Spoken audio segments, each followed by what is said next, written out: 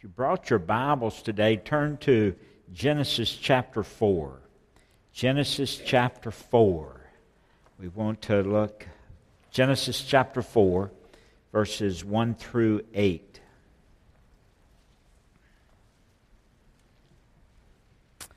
Genesis chapter 4, verses 1 through 8. We want to look this morning at some lessons that we can get from the children of Adam and Eve, Cain and Abel. I just entitled this A Lesson from Cain and Abel, and I believe you'll be able to pick up on it as we go through these verses. Genesis 4, verse 1 through 8. Verse 1 says, "And Adam knew Eve his wife, and she conceived and bare Cain, and said, I have gotten a man from the Lord. And she again bare his brother Abel.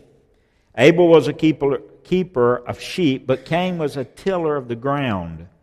And in the process of time it came to pass that Cain brought of the fruit of the ground an offering unto the Lord. And Abel he also brought of the firstlings of his flock and of the fat thereof. And the Lord had respect unto Abel and to his offering, but unto Cain and to his offering he had not respect. Cain was very wroth, his countenance fell. The Lord said unto Cain, Why art thou wroth? Why is thy countenance fallen?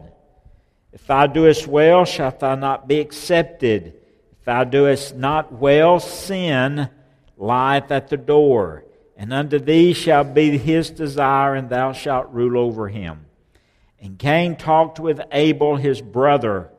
And it came to pass, when they were in the field, that Cain rose up against his brother and slew him." The book of Genesis is a well-written and well-organized book. It's written in an orderly and logical way. It has an outline to it. Chapter 1 tells about the creation of the universe and also the creation of man. Chapter 2 gives more detail about man and about the world. Chapter 3 tells what happened to man on earth and how man brought sin into the world and how his world was judged by God and condemned to corruption. But the chapters also give us the promise of a Savior. Also the godly seed of people who would survive and serve God throughout all the ages. And so we come to chapters 4 and chapter 5, and they show us how the seed of man and woman branch out into both an ungodly and a godly seed. Now, the descendants of Adam and Eve, the first man, first woman on earth, their seed, their children, their descendants, stand at the head of the ungodly and the godly line of the human race. It all began with this one family. And so first you have the birth of Cain and the birth of Abel. Look, if you will, at verse 1. It says, "And Adam knew Eve his wife, and she conceived and she bare Cain, and said, I've gotten a man from the Lord." Now you can imagine how excited Eve was when she found out that she was expectant. How excited Adam was when he found out that they were going to have a child. Remember, this would be the first pregnancy ever on earth. And you can imagine the excitement of new parents, even today, when they find out that they're going to have a child. And you can imagine how excited they were to find out they were going to be parents. Verse 2 says, "And she again bare his brother Abel, and Abel was a keeper of the sheep, and Cain was a tiller of the ground." So she delivered Cain, and then she delivered Abel, 2 sons. Abel was a keeper of the sheep. He was a herdsman. Cain, he was a tiller of the ground. He was a farmer. And so you notice their occupation, their profession, their work just kindly met the basic needs of society. They met the clothing needed. They met the food that was needed. So that was their occupation, meeting the needs of society. And then you come along and you find the worship of Cain and Abel. This is found in verse 3.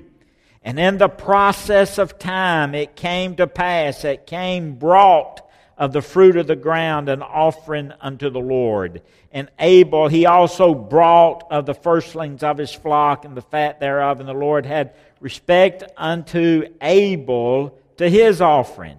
So we have the two sons coming together in the time of worship.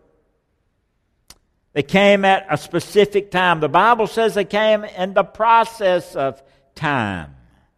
The Hebrew literally means at the end of the day. We really don't know what day it was. However, there's much evidence in that it was the end of the week. Most likely it means the end of the week. It means the Sabbath day of rest. Why would it mean that? Well, God had already blessed it, and God had already set it apart for rest and for worship. And so we find these two brothers coming together for a time of worship. It could have been the very first time that they had worshiped God just with themselves and not their parents. You know, it's good to go to church with your family and you're taught. I mean, I was taught coming up as a child to attend church. My family took us to church. We all went to church as a family. I know it's not that way today. That's sad. Maybe you've been blessed where you were able to attend church as a family. I pray today if you're here as a mother or father and you have young children, you'll make it a point to have church as family time. That you don't just take your children to church and drop them off or send them to church, but you go and you'll worship with your children. That worship and church, God's house, will be a very important part of your life. You'll see in the long run that will really pay off. It really will. And so you have the worship of Cain and Abel. It could have been that these two sons had approached God alone for the very first time. And notice that Cain, verse 3, brought fruit. And then in verse 4 we find where Abel brought a sacrifice. They brought their offering. That word brought is an important word because it tends to lead to that there was a specific place. They brought their offering to a specific place. There was a place of worship. Now we feel like that Adam may have already established, pretty sure he had already established the place of worship for his family. May have built a special altar where he and his family sought after God. No doubt attending a worship time together as husband and wife and children. Had that special place that they attended. We had a special place we attended when I was growing up. You have a special place you attend here at Mountain View Baptist Church. You have a place that you'll know you'll be on Sunday morning, Sunday night, or Wednesday night, faithful to attendance. I'm sure Adam and Eve, Cain and Abel were faithful in their attendance as a family. And he'd had a place, it must have been a special altar where he and his family sought after God. We don't know where the place was there in the garden. However, it would have been logical, it would have been rational for Adam and his family to have worshipped at the entrance of the garden. Because if you remember, that's where cherubim was placed. To guard, to keep guard over that entrance to prohibit Adam and Eve and their family to come back into the garden. It was where he had known God face to face, that he had experienced face to face worship with God there in the garden. And God, if you notice, God still spoke to Adam and his family. If you'll notice there in verse 6, and the Lord said unto Cain, why art thou wroth, and why is thy countenance fallen? And if thou doest well, shalt thou not be accepted? He still, he didn't lose communication with Adam and Eve and their family. He still spoke to them. They still went to their place of worship, and there they met God. They worshiped God. Now Adam would have been very careful in how he approached God. When you come to the Lord's house, you need to be careful in how you approach God. You need to be reverent in approaching God. You need to understand who God is, and God is holy. You need to understand who we are. We're just sinners saved by the grace of God, but we need to recognize the holiness of God. Adam would have been very careful in how he approached God. He wanted to please God. You want to please God when you come to worship, or you just pop in to kill some time here on Sunday morning or whenever we have worship time?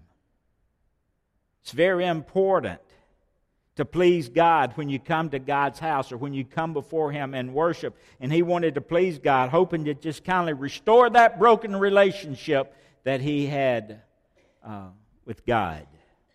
He wanted that restored. And so he would approach God with a sacrifice. Because Genesis chapter 3, verse 21, if you'll look, says, unto Adam also and his wife did the Lord God make coats of skins and clothe them. They realized they were naked, and to cover their nakedness and their shame and their guilt, God took an innocent animal and sacrificed that animal in order that Adam and Eve's shame and guilt could be covered. So he approached God, no doubt, every time he approached God with a sacrifice. And now in verse 4 and 5, you have the importance of this personal worship. He said, and Abel also brought of the firstlings of the flock, and of the fat thereof, and the Lord had respect unto Abel and to his offering. But unto Cain, to his offering he had not respect, and Cain was very wroth, and his countenance fell. And so what you have here, you have Cain approaching God with a false worship. What kind of worship are you offering God this morning? Is it true worship? Authentic worship? Is your heart right with God this morning? Or is it false worship? It's serious. And so Cain approached God with this false worship. Meaning what, Brother Samuel? Well, he approached God with the fruit, and no doubt it was the best fruit he had in his garden, and it was the best thing he had of his crops. But you see, he approached God with the works of his hands. And then Abel approached God with true worship. Why was that true? Well, because he approached him with a sacrifice, and perhaps the very best animal that he had, the best lamb that he had, perhaps. It was the best that he could offer God. But what made Abel's sacrifice acceptable? Because he sacrificed an animal. He'd been taught by his father how to approach God. Been taught how to approach God? Teaching your children how to approach God in worship? Adam, no doubt, taught these boys how to approach God. God had taught Adam. God had taught Adam that sin causes death. God had taught Adam that an innocent substitute had to sacrificially die in order to clothe his sins and his shame and Eve's sin and shame. God had taught Adam that. And thereafter, man could approach God only if his guilt and his shame were hidden to this sacrificial death of an innocent substitute. All of this pointing to whom? Jesus Christ. That promised seed of the Savior of the world. Chapter 3, verse 21. That was just a foreknowledge, if you would, of Jesus Christ offered to Adam and to Eve. Now the question is this: why was Cain's worship unacceptable? Well, Cain, he offered only produce to God. Only what his mind and his hands had provided. No animal sacrifice, no substitute life to God. And the whole point is this: Cain wanted a different way to approach God. He wanted God to accept him simply because of his hard work. He felt if he could do this, this, and this, that God would accept him. Because he just gave his offering to God. You know, it's obvious that Cain did not believe that a sacrificial offering was the only way to approach God. That's obvious. Cain was trying to establish a different way to approach God. The Scripture says that Cain was a false teacher who sought to establish a false way to God. And this false approach and this false way to God is called in Jude, verse 11, the way of Cain. Trying to come to God in some other way than how God says you must come to Him. Cain's worship was false. He came to God by his own way, his own approach. He came to God by his own approach. He came to God by his own works. He came to God by his own mind, his own ideals. He came to God by some other approach than by the sacrifice of an innocent life. So what's the reaction? Notice what happened in verse 5. But Cain, to his offering he had no respect. And Cain was very wroth. He was angry. And his countenance fell. He looked like he was mad. He became angry. The Hebrew says literally that he burned with anger and he was furious and he was full of rage and full of malice, and his face showed it.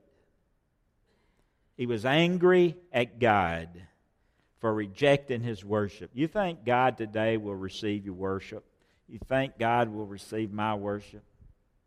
And he was angry at his brother because God had rejected his worship. He was angry. He was also jealous. But he really should have been angry at himself. Should have been angry at his unbelief. Should have been angry at his own hypocrisy to show up to worship God and not offer true worship. He should have repented. He should have begged God for forgiveness, but he refused to do that. What did he do? Look at verse 6 and 7. God spoke to him. The Lord said to Cain, "Why art thou wroth, and why is thy countenance fallen?" God knew why. God was just trying to let him understand what he had done. In verse 7, "If thou doest well, shalt thou not be accepted. And if thou dost not well, sin lieth at the door, and unto thee shall be his desires, and thou shalt rule over him." Notice he used the word sin. That is the first time the word sin is used in the Bible, right there. And it simply means, in the Hebrew, it means to miss the mark. He said, listen, if you don't come to me like you're supposed to come to me, then sin lieth at the door. Then you've missed the mark. Now what's the point? Cain had missed the mark in his approach to God. It's important. He had attempted to approach God. He attempted to worship God. And he missed God altogether.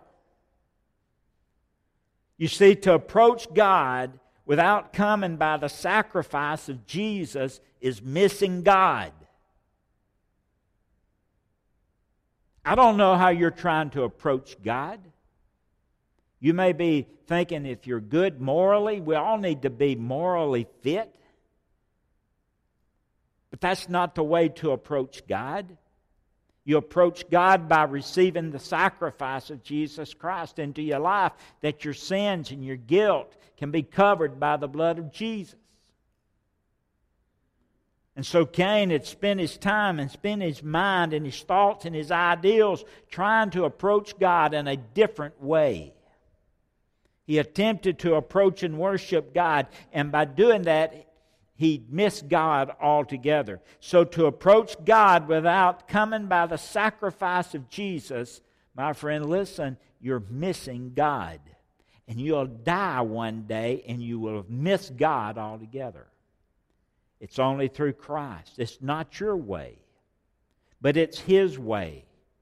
And His way is John 14:6.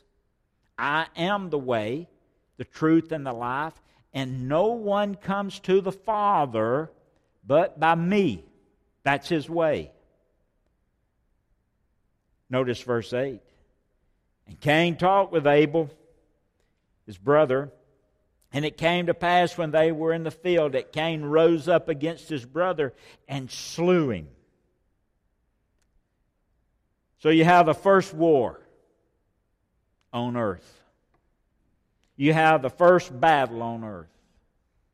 I believe he slipped up behind him and killed him. But you have the first war on earth. You have the first battle on earth. You have the first casualty of war on earth. So therefore, on this Memorial Day weekend, how does Genesis 4:1 through 8 speak to you? There is a sinfulness. There is the sinfulness of man. You know, the Bible says that sin is the problem in our society. I mean, we may try to fix our society's problems, but apart from acknowledging that man is a sinner, we're going to fail regardless what we do. The Bible says in Romans 3:23, "For all have sinned and come short of the glory of God." We're all sinners. Jesus gave us a look inside of our heart in Matthew 15:18 and 19. Let me tell you how your heart is. This is what Jesus said. This is how our heart is. "But those things which proceed out of the mouth come from the heart, and they defile the man. For our heart proceed evil thoughts and murders and adulteries and fornications and thefts and false witness and blasphemies." That's what's inside your heart. But once you give your life and your heart to Christ, Christ changes you. According to 2 Corinthians 5:17, and you become a new creature. So this passage speaks of the sinfulness of man. This passage speaks of the shortness of life. Abel was a young man, and he died. We're told that 70 to 80 years is the normal lifespan of man. According to Psalms 90, verse 10, we really need to learn to number our days. But Jesus gives us eternal life. And so today, let me just ask you, are you prepared for eternity? Have you trusted Christ? Abel, he was young, but he was ready to meet God. He approached God the way that he was to approach God. He came to God with his sacrifice and faith. Hebrews 11, verse 4. And there's no other way to God but through the sacrifice of His Son. There's no other way to salvation. So today, are you coming to God in an acceptable way? His way. Are you coming to God through His Son, Jesus Christ? Are you coming through the sacrifice of the Lord Jesus? Or are you just trying a new and different way, a false way? Are you trying the way of Cain to get to the Father? You're going to fail, and you're going to miss heaven. Let me encourage you today to trust Jesus Christ as your Lord and Savior. He is the way. Any other way, you'll miss God the Father. You come today. I'm going to ask Terry to come and lead us in a hymn of invitation. Let's have a prayer. Heavenly Father, thank you for our time together this morning.